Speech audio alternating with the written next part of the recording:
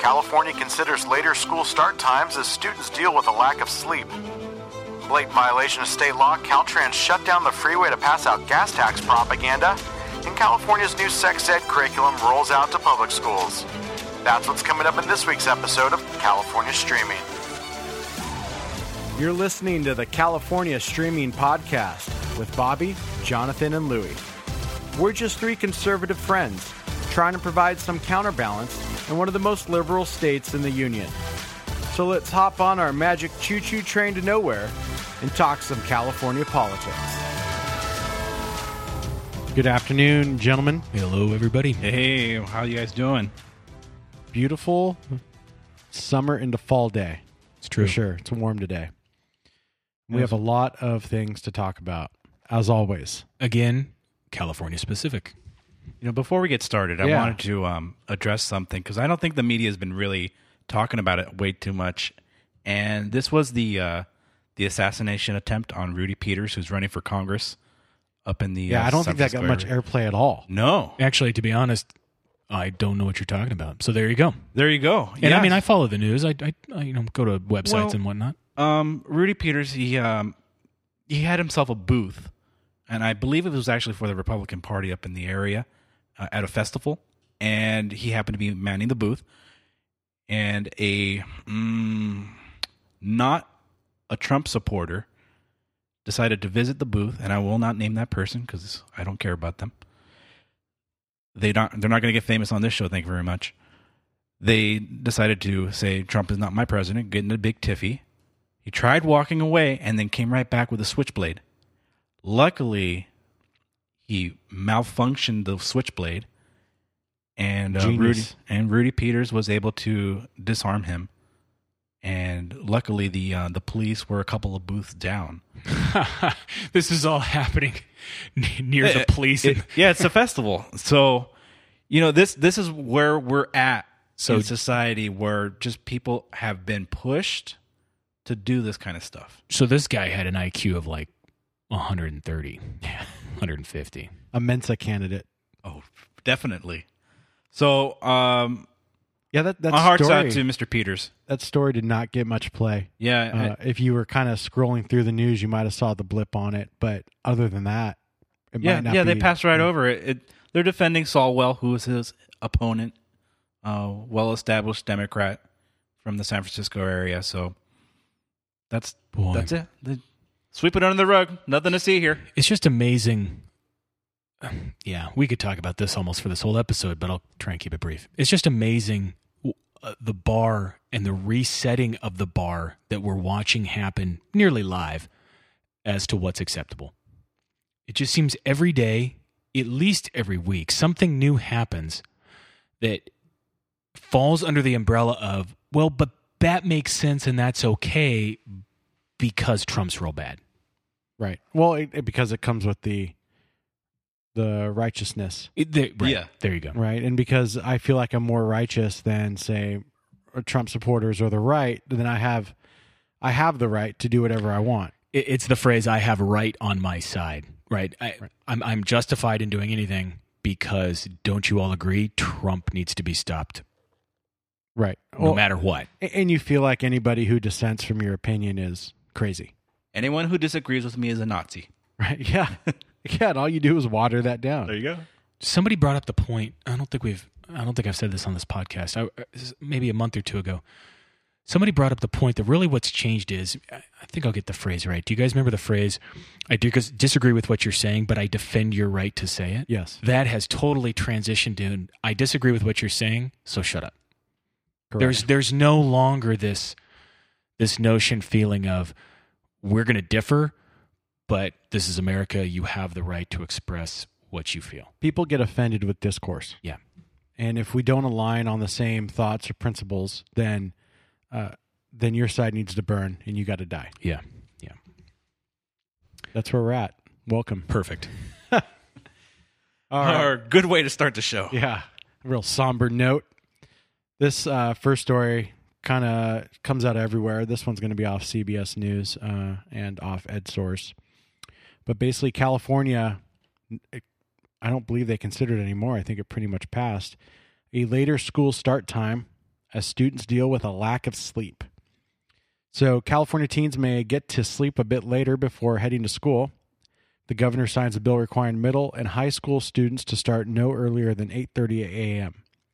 But not everyone agrees that allowing the legislature to dictate the starting time of local schools is a good policy. So middle and high school students in California start their school day on average at 8:07 a.m., which is like an oddball. No, right, yeah. According to a study by the Center for Disease Control and Prevention, which I think it's really weird that the CDC, they're getting that stat from the CDC. That's turning into a really big bubble of things they cover. Right. A time that researchers say denies them badly needed sleep. The bill passed the full legislature on August 31st. It came as a surprise, and it failed in the assembly last year, but supporters flooded legislators with emails this year, driving home the point that research shows most teens are unable to go to sleep early due to changes in their biological clocks, and that sleep deprivation leads to absenteeism, lower grades, higher dropout rates, and depression. All that from starting a half hour earlier.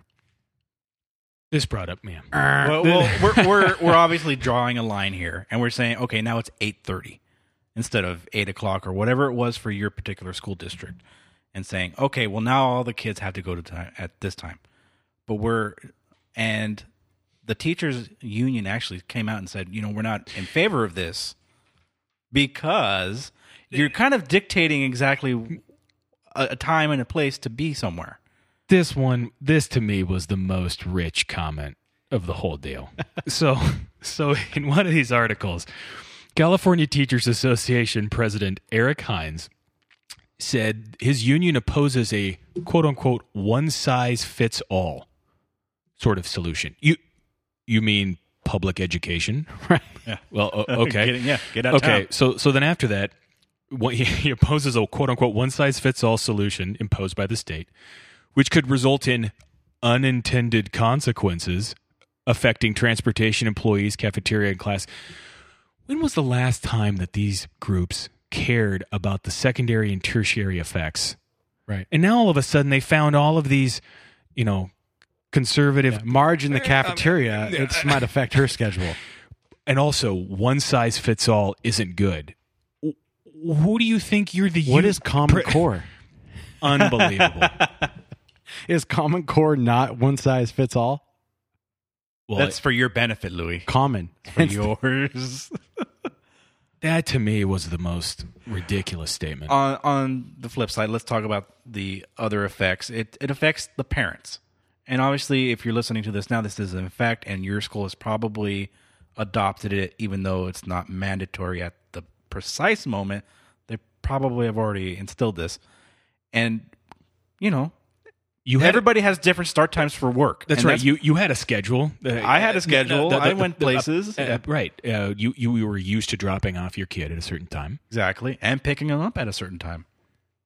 Which, not to derail your point, but that was I couldn't find that in the various articles I looked up. Are they going to extend the school day? Is the school day going later? No. Perfect. Which you look at Europe, a lot of schools actually start around 9 a.m., but they go till like 3:30, 3:45. I can buy that. I can start to buy that if you want to shift everything. Because again, they're saying these kids are up later, all this stuff, right? Which is why they need to sleep in. Well, then if they're up later, they have time in the afternoon, which they're apparently alert, awake, good to go. Shift everything then. Okay, I could start to understand that. Let me bring in this part of the argument, because the CDC is actually saying kids need more sleep. That's kind of the bottom line about it. Then why isn't it on the responsibility of the parent to put them to bed, earlier? No, and that's where I was going with it too. So to me, there's two parts here. There's the state dictating what local agencies should be dictating for their schools. And then there's the whole argument is kids don't get enough sleep. Therefore, they should go to bed earlier. Now, I think what you'll hear on the devil's advocate side is that, by the time they come home, they do their homework, they participate in sports or extracurriculars, they have dinner. Check Instagram. Yeah. Then it gets late and it's hard to get them to bed earlier. But I would venture to say, and it's kind of like anybody who I feel is unproductive. People will say, I don't have time to work out. I don't have time to do this. I bet I can find you an hour. I bet I can find you some wasted time somewhere in your day. And I feel like even with extracurriculars, you probably still get to bed by 9 o'clock. No more Netflix and chill? Well, and that's the point, right? I think with screen time, we've gotten... You made John chuckle on that Good one. I think with screen time, we've really decreased the time at which kids sleep because they spend time on the computer, on their phones, on their iPads, doing nothing. And now you have a lot of these innovative teachers, you probably saw us going around the internet, not giving homework anymore because homework is counterproductive, they say. And they should be spending that time with their families at night. So if we really want to go on the trend of no more homework, then is it that hard to go to bed earlier? Is anyone learning anything anymore? Speaking of which, there were a couple other bills that got passed, and I wanted to bring them to the attention of the audience. Here we Of go. the board? We had AB 3205, authored by O'Donnell of Long Beach, requires that any school modernization project be done with money from the state. Make sure that it includes locks that allow doors to be locked from the inside with occupants. Is this for like a school shooter? Yeah, thing. safety, It's a school gun shooter. safety element. Mhm. It's a lock. This seems like really, but it's kind of a little overstep because what it kind of rides on is if you get a bond from the state, which most of the time you do, or from the federal government, they start dictating a rule in which you have to abide by. So it's a double-edged sword right there. They start with one little tiny minor thing, and then they build it up. Another item here, AB 1747 expands the requirement elements of school safety plans, including procedures to respond to shooter situations. This, again, is another item out there that doesn't do a damn thing. It doesn't do a damn thing. This is, everybody doing duck and cover situations, but we're just spending money out there to do these programs, go out to, everybody pause in place kind of thing. They're teaching the kids that this is normal. There was a school in the Midwest. Yeah. So go keep going. There's a school in the Midwest. I read an article this week. I wish I could remember where it was at. But they're going to do live shooter training drills, right? Just like earthquake drills. But they're going to use blank ammunition. And so people are starting to say the PTSD from the drills is not only, awful for the kids, but at the same time, you're teaching them that this is normal or that it is mainstream, and it's not. Like the actual percentage of these school shootings is minuscule. It's insignificant. It's not statistically relevant. But now we're training as if it's something common. And then having people go down hallways shooting blanks and saying, okay, now you're out, John, because you got shot. And lay down. Oh, my God. What'd you do at school today, Johnny? Oh, I got shot, so I was in the hallway.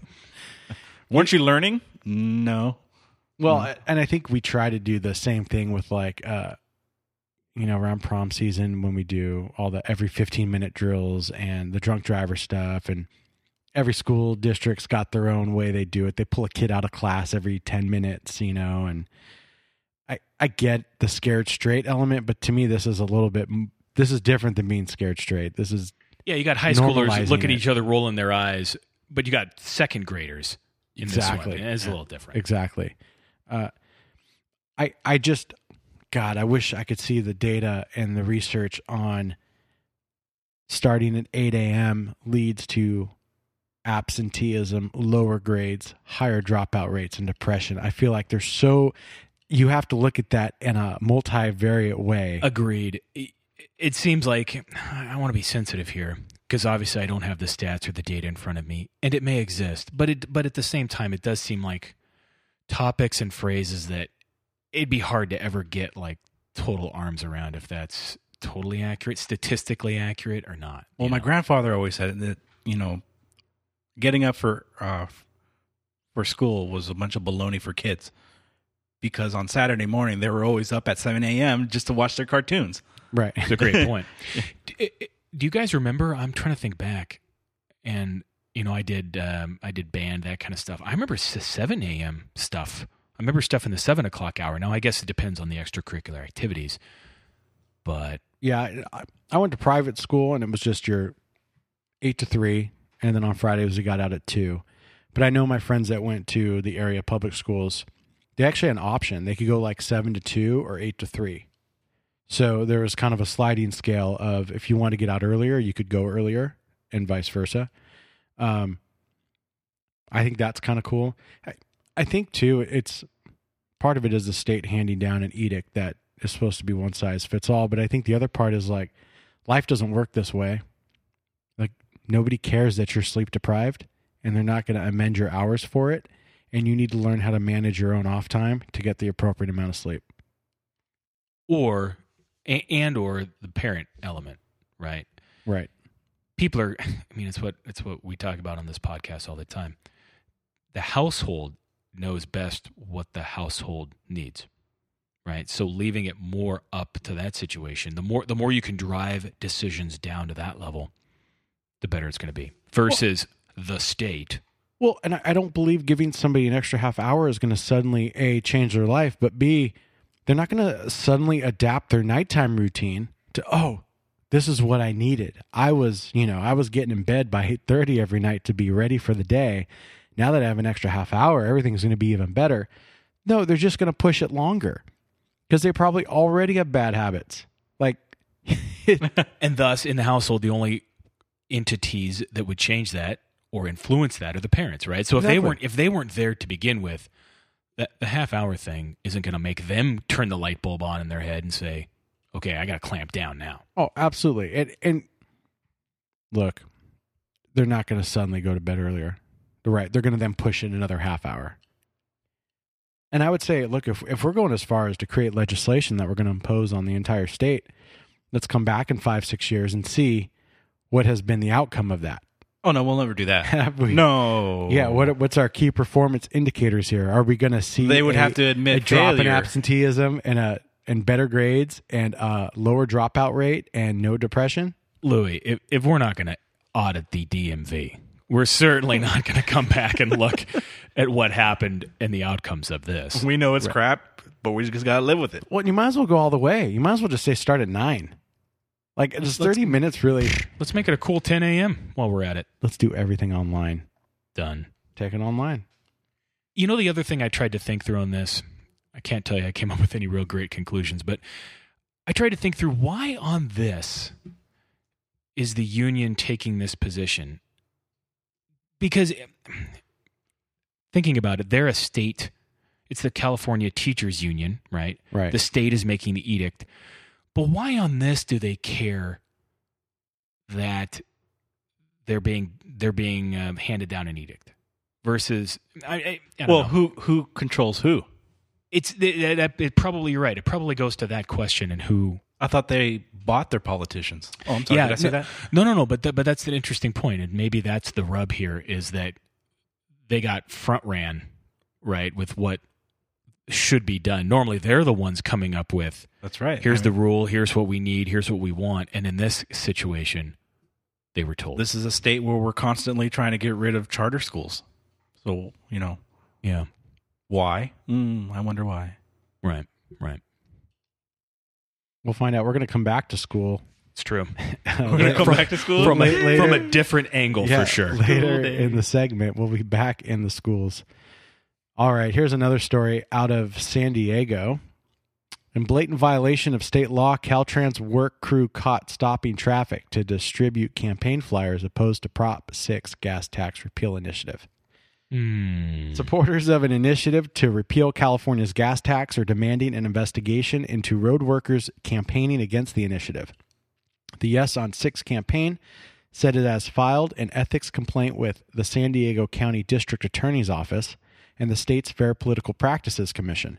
Workers in Caltrans uniforms were handing out No on 6 flyers to drivers along State Route 78 between Julian and Ramona on August 28th. The group released video and images of the section of road, and it shows men in construction gear handing out sheets of paper urging voters to vote against the proposition. Do you have the clip for this? Come on. What's that? Do you have the clip for this? No. Oh, it's great stuff. I saw this and it was just like, I don't know what I'm doing here. I'm just handing it out because they told me to. That is the quote. Quote, they just told me to hand it out. They just told me to hand it out. Whatever that means. But that's what the Caltrans workers said. I want to know what goes through somebody's head when they think that this is a good game plan. Well, like, what is that? Go ahead, John. Doesn't it relate to what Bobby just talked about with teachers' unions? When you have, pardon me, Fields, when you have in your head the mentality as Caltrans, who's gonna stop me? Yeah, who's gonna fire us? That's the mentality I think that these groups work with. So we want to do it. We're going to do it because what are you going to do to us? What is the fine that they are going to be levied as opposed to the amount of work they will receive throughout the years for this gas tax? Right. Like, was it worth it? You mean, are you talking about a cost-benefit analysis? Exactly. Whoa. Exactly. What's the fine? Let me just throw out an imaginary fine. $100,000? Make it $1 million. It doesn't even matter. $1 million, sure. To your point, it doesn't matter. It doesn't matter because what's the other side of the argument for how much are they going to get from Prop 6? How much work does this essentially a monopoly So get? Here's the 3 violations in the criminal complaint that was filed with the San Diego County District Attorney, the California Highway Patrol, and the Fair Political Practices Commission. So criminal violation 1, by utilizing and directing taxpayer-funded vendor consultant to distribute express advocacy campaign flyers while being compensated under a task order at a project site, Caltrans and Manhole Adjusting, Inc., as well as employees involved in this incident, have violated state law. The law is Government Code Section 8314 that says it's unlawful for any elected state or local officer, including any state or local appointee, employee, or consultant, to use or permit others to use public resources for a campaign activity or personal or other purposes which are not authorized by law. Criminal violation 2, the Vehicle Code, Section 22,000, says no person shall bring a vehicle to a complete stop upon a highway so as to impede or block the normal and reasonable movement of traffic unless the stop is necessary for safe operation or in compliance with law. That's because they stop traffic. And then violation 3 is for the Fair Political Practices Commission, reporting campaign contribution expenditures by state or local government agencies. And then it goes into a big deal on that. So, they're going after all angles here, both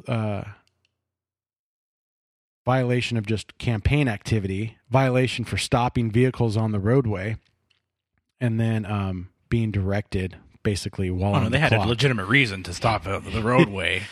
I would be pissed if I was trying to get for any reason. I was being stopped on the freeway to be. I get upset when I'm stopped for a legitimate reason. And then I get to the front of the line and I get handed a pamphlet. Oh my God. And now I can go back to normal speed. That's crazy.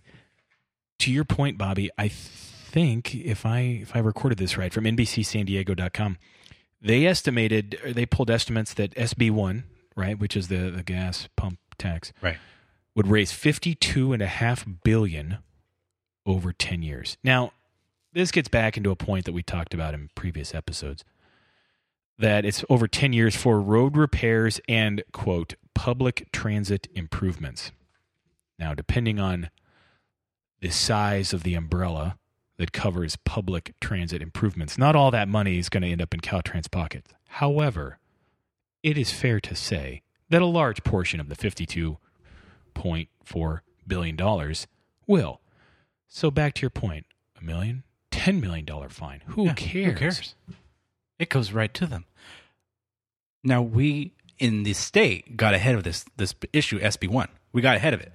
And we got ahead of it with Proposition 69, where we changed the Constitution so that we could allocate these funds to be spent on actually the roads and the bridges and all that kind of stuff. We were getting out ahead of it. Actually, the Democrats were getting out ahead of it because they knew how unpopular SB1 was. They knew how unpopular the gas tax was. So, how unpopular is it? Well, not as unpopular as you'd think, because Propinski research came out with a poll, and they said 48% of the voters oppose reversing the gas tax because all the funds are being used for the roads and bridges because of Proposition 69. Right. And I understand stuff doesn't happen overnight, but my next question is, when? I keep driving over the same roads that are horrendous. When am I going to... there you go, Louis. I don't mind getting stopped if when I get to the front of the stop, I see that I'm having to change lanes because there's like a repaving machine or something. Right. Well, that's one thing, but getting one of these pamphlets is a totally different thing. But I'm not seeing that. Am I going to? No. You see one guy working, two supervisors, and then a union official on the side, right? This is what you see. Yeah. I don't know. Maybe I'm asking for too much for actual physical evidence of my pump money going towards fixing the roads. This goes back to even when we were talking about the DMV issue a few episodes back of this just unchecked, do what I want. I operate with impunity kind of attitude. I'm still baffled that anybody would feel it was cool to shut down the freeway to hand out political propaganda. Like, and who says in their mind, oh yeah, I'm not going to get in trouble for this. Like the normal person would be like, usually on the far extreme of trying to not intermix work with their, that kind of stuff, political stuff. And well, the interesting part is because they're members of a union, and union members often go out and canvass an area on their off time. Right. And it's usually done through the union, through their political donations, when your union dues go to that kind of stuff. And so they hire their own union members or somebody else to distribute the pamphlets. So in their mind, they're doing exactly that. They're just taking the opportunity and showing that, hey, look, we're fixing it. Let's keep this. Let's keep the gas tax as it is. Right. I can see it. That's how they're thinking about it. You know what this story also caused me to do is go a little bit down the rabbit hole of the efficiency or lack thereof of Caltrans. And I came across, I guess, 2015, there was an audit done. And this is from KCRA.com back on August 27th, 2015. It says there was a new state audit released Thursday, revealed California is wasting millions of tax dollars, including paying a Caltrans worker to play golf on the taxpayer's dime. Now, this immediately started to ring the bells. He's networking. Okay. Sure, yeah, right. Of the DMV sleeper, whatever that story was, the person 4 hours a day or something. So here's the stats that they found. The audit found the engineer was on the links during the work week 55 times during 19 months. Putting in that for work. 4.5 hours a day. So easily playing 18 holes each day. Right. So to piggyback off of that, the other thing I found, now these stats are from the Reason Foundation, which is a conservative libertarian foundation. Right. State that up front. However, here's the statistics. California spends 4.7 times as much per mile of state-controlled highway as the national average. More specifically, for every $1 that Texas spends on its highways, California spends $5.80. For every $1 Michigan spends on its highways, California spends $3. Well, we get a lot of damage from the snow and ice. That happens every single year here in California. No, especially in Santa Barbara. Yeah, exactly. So I can see how there's a lot of wear and tear on the roads. And what that comes out to is for every mile of highway that it controls, Caltrans spent $77,000 on administration costs. You just start comparing this entity to other states, and it is ridiculous. There was I was reading this article, and it was out of the San Luis Obispo Tribune. Yeah, and this guy he's an engineer, and he started looking into Caltrans projects and waste and all that. And he said the North Slow 101 roadside safety improvements, the environmental approval cost was $388,000. Plans and specs were $634,000.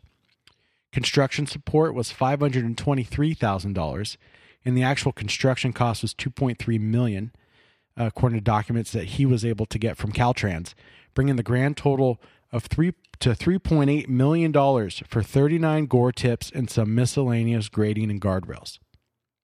And half of that was only the actual work. Oh yeah, Max. Was there a hammer and a toilet seat in there somewhere? right. Well, and what makes the whole thing worse is that no one's ever actually watching out for the taxpayer money on these projects. Nope. No one's challenging Caltrans on the merits of the proposed projects or the costs. No one's asking if the projects are actually needed.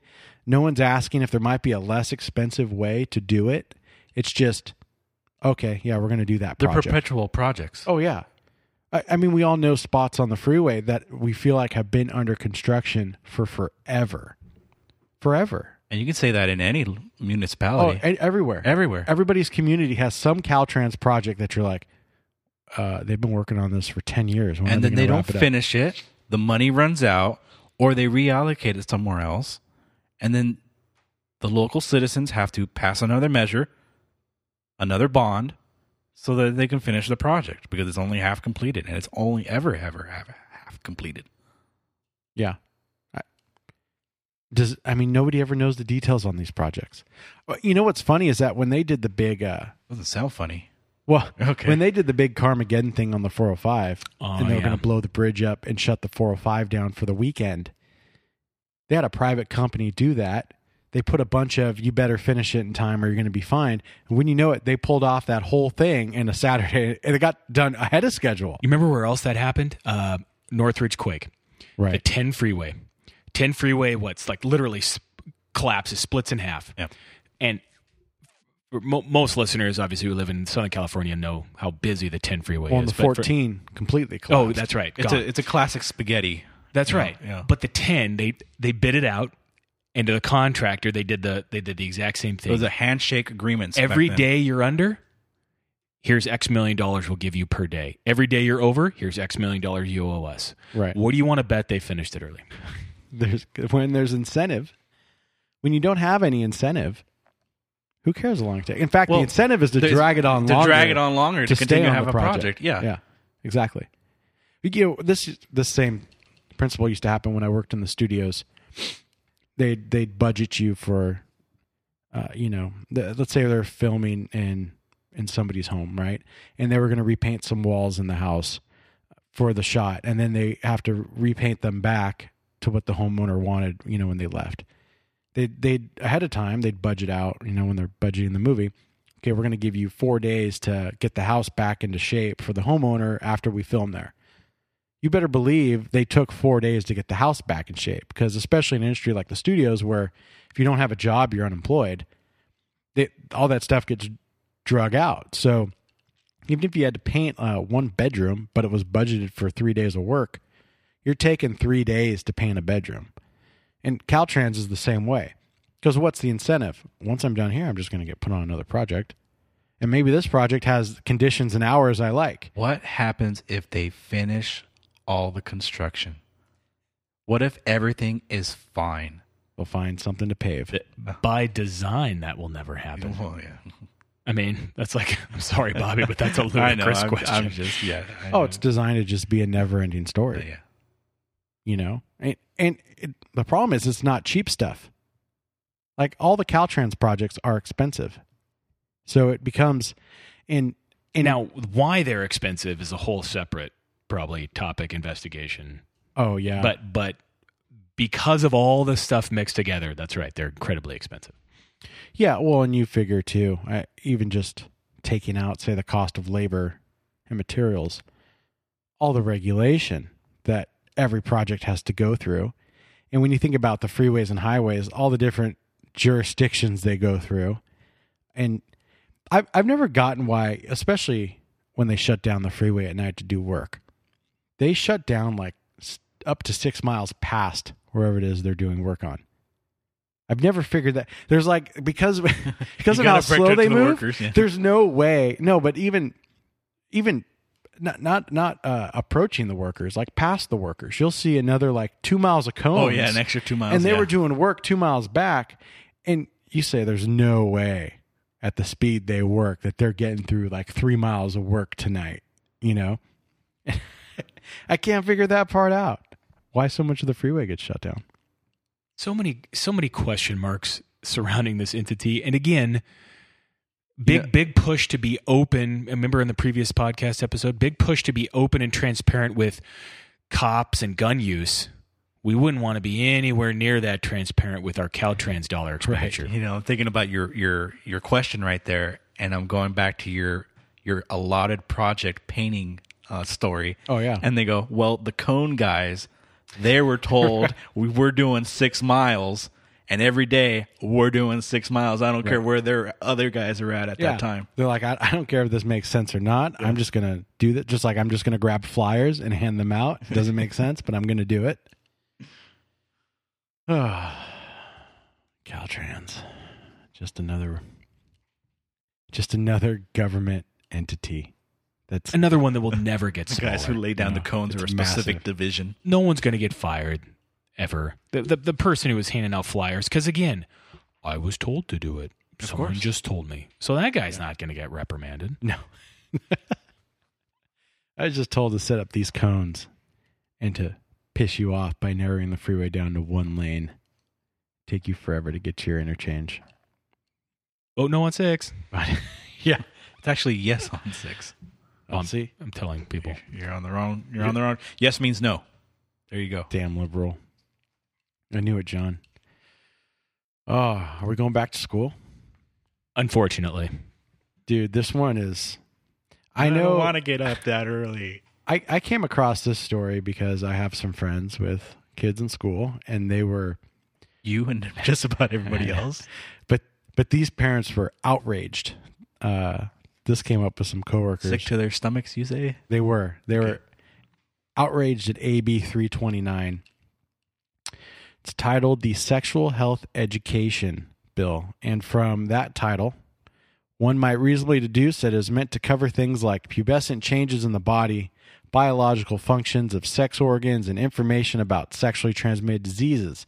However, health, quote, has become a rather subjective term, and according to this law includes areas such as transgender issues, LGBT discussions, and sexual practices. So there's a lot of outraged parents. I know one school board in particular got an onslaught at their last meeting, and it caused them to actually put the brakes on the rollout of this. I'm looking at one of the sexual health toolkits that's designed to give teachers the information that they're supposed to disperse to the students. That's what we're all about, information in schools. So one of them, we've got tips here for improving female satisfaction and tips for postponing male ejaculation. This whole thing might get us out of the clean realm on iTunes into... Hold on a second. It's for information. If they teach this in school, then how can we be in trouble for it? What is the age, the demographic that this is supposed to be? Middle school. Kindergarten. Oh, I'm sorry. So 7th and 8th grade. Yeah, thereabouts. 12, 13, I think even 12, 13, younger 14 than that. year old. Yeah, right there. Okay. So yeah, we've got, that's in the tips section. We've got safer Just sex. the tips section? Yes. Okay. You had to go. Can we be adults for 2 seconds, Bobby? No, that is impossible for me. Safer sex and lubrication. There's fast facts about lube. There's a whole sheet on that. Additives and lubricants. I'm sorry, let me clarify something here. Do not use Vaseline. This is the content and the material that's delivered to the parents? No. This is presented to the middle schooler. I'm sure there's a couple of parents who would like this information. This is basically Bobby, 2 seconds. This is basically a kit given to instructors to assist them in the topics and areas to cover with the children. Got it. Right. So this is like a teaching aid. Suffice it to say, this is the direct information that somehow will wind up being presented to the middle schooler. Correct. Yeah. We have types of lubricant too: water-based, oil-based, silicone-based, and saliva. Can't forget that one. Safer sex toy use. And there's a lot of fast facts on that, how to clean your toys, the materials. Is it vinegar? What? There's a whole heading here that says wetter makes it better. I mean, this is sex, virginity, and abstinence. There's a quick fact here of, am I a virgin? And then it breaks that down. I'm actually, honestly, I'm surprised they even mentioned that, to be honest with you. Anyways. I think this is crazy that, well, first of all, for a number of reasons. Crazy barely starts to cover it. A, who is the school district to teach this stuff? And B, why aren't parents taking care of it? Now, a lot of parents are outraged because they have the same idea. But then I've also read online, there's a lot of parents that don't think this is a bad thing. So there's that end too. And I just don't, I'm always looking for the hidden agenda in it. And education facilities being liberal indoctrination centers to begin with, I have to believe that there is a lot more being talked about, especially as the transgender issues and LGBT stuff comes up. I just feel like, you have to handle that stuff kind of sensitively. I would prefer that parents handle that stuff in-house. I don't know how I would feel if I had strangers, and I don't know. I feel like that's something parents discuss with their kids. John, you had something. Well, we were talking before we started recording this, and, I found myself, like I often do for topics like this, I was watching some like Milton Friedman, Thomas Sowell clips that were more centered on the topic of school choice, right? Privatization of the school system, etc. And they started to bring up points. When did it become necessary for the schools and the school system to transmit values, right? Right. Because you then get to the question of the next immediate question to me is, what values are they going to transmit? And it's funny because every day we read articles about people get creeped out by, they don't like where things like Facebook data and et cetera are being taken by private corporations to manipulate you and what you see and how you perceive it into thinking and believing certain things. That's bad.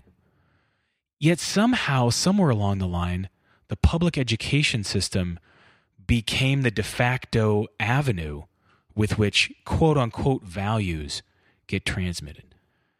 What are we doing here? When did that happen? And it's an issue like this that really, at least for me, makes you step back and ask that. I mean, I know that's like a real big, high level kind of philosophical topic. We're I'm getting throwing used out there, to checking the box. Yeah. So that's right. Yeah, we went from teaching your core competencies like math and English and right. classes to working on value propositions with kids and teaching them values, and values are so subjective. Exactly. That it's going to be instilled, into your kids by somebody you don't know, and who knows if you even agree with their values.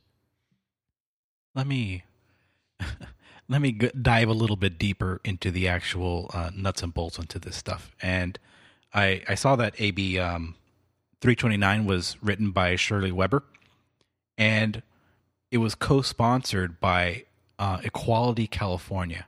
And when it says co-sponsored, it really means that they're the ones who wrote it. They're the ones who actually wrote the bill, and they gave it to a certain somebody, whomever it may be, and then they authored it. So I went to Equity California's website, and it's there for everybody to see that they already have a couple other items in the queue pipeline. In the pipeline, I was going to say something else, and the pipeline is fine, I suppose. They have the conversion therapy. Consumer fraud, AB 2943. Let's see. I believe this one is still pending approval. What's that one about? Dangerous practices, often referred to as conversion therapy. I believe this one passed. Oh, no, it was withdrawn. It was withdrawn, if I remember correctly. That's right. It was for religious reasons, but even a lot of religious parishioners, they said, we don't even like it anyway. We don't even know why you're bringing it up, because you have those am I gay or not? And you send them to a psychiatrist. Right. That kind of thing, conversion therapy. They have AB 2153, LGBTQ, cultural competency training for teachers and school staff, co-sponsored by Assemblyman Tony Thurmond. Provides California schools with resources to support LGBTQ students and create safer school environments and blah, blah, blah, blah, blah, blah, blah. This one actually passed the Assembly and Senate, and it's waiting for Jerry Brown right now so that they can have more fundage for this kind of stuff. Which I bet old Jerry signs. I feel like on his way out the door here, he's signing everything under the sun right now. Big time. What was I on? Same thing, but AB 2504 is cultural competency training for law enforcement officers. Wow. Okay. Mm-hmm. Cultural competency. You want to make sure you want to put the gentleman who thinks he's a woman in the women's jail. Oh, is that where we're going with it? That's exactly where we're going. Gotcha. With it. Mm-hmm. This one actually did get passed by the Assembly and Senate and is on Brownie's desk right now. We're Dude, so done. That brings up a whole nother level of just dealing with situations, trying to figure out how to segregate prisons appropriately based on gender. Establishing services for youth experiencing homelessness by our friend the devil, Scott Wiener. The other thing all this made me look up the statistic. There's 2.7% of California kids that are homeschooled. I guarantee you that number is headed in one direction only. Yeah, I get it now. That number will see an increase, a steady increase over the next few years. There's also these hybrid systems. I know people that do that where you do so many days at home and then so many days with the rest of kind of a cohort, field trips and things like that. So you still have a little bit of a class that you hang out with, but you're doing most of your studies at home. I got to be honest, though. I'm just speculating here. But I'm going to say within the next 5 years, 10 years max, we see that made, quote-unquote, illegal in this state. Well, they did that before. They passed a law and said that no one could homeschool each other, and then it went to the Supreme Court where they nixed it. So, yeah, they've already attempted it. All the more reason they're bringing up hearsay from Kavanaugh's high school experiences to prevent him from getting on the court. Wrap it up. Now that's a real bummer to end the episode on. That's just cheer me up, John. That's not good. Well, if anyone can do it, I want some more sex education jokes. It's got to be James Woods. This actually, well, you'll see. It's kind of it's funny. James Woods tweet of the week.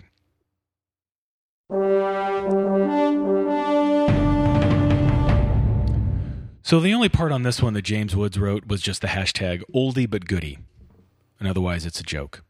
So that was his contribution. Oldie but goodie. Participating in a gun buyback program because you think criminals have too many guns is like having yourself castrated because you think your neighbors have too many kids. There you go.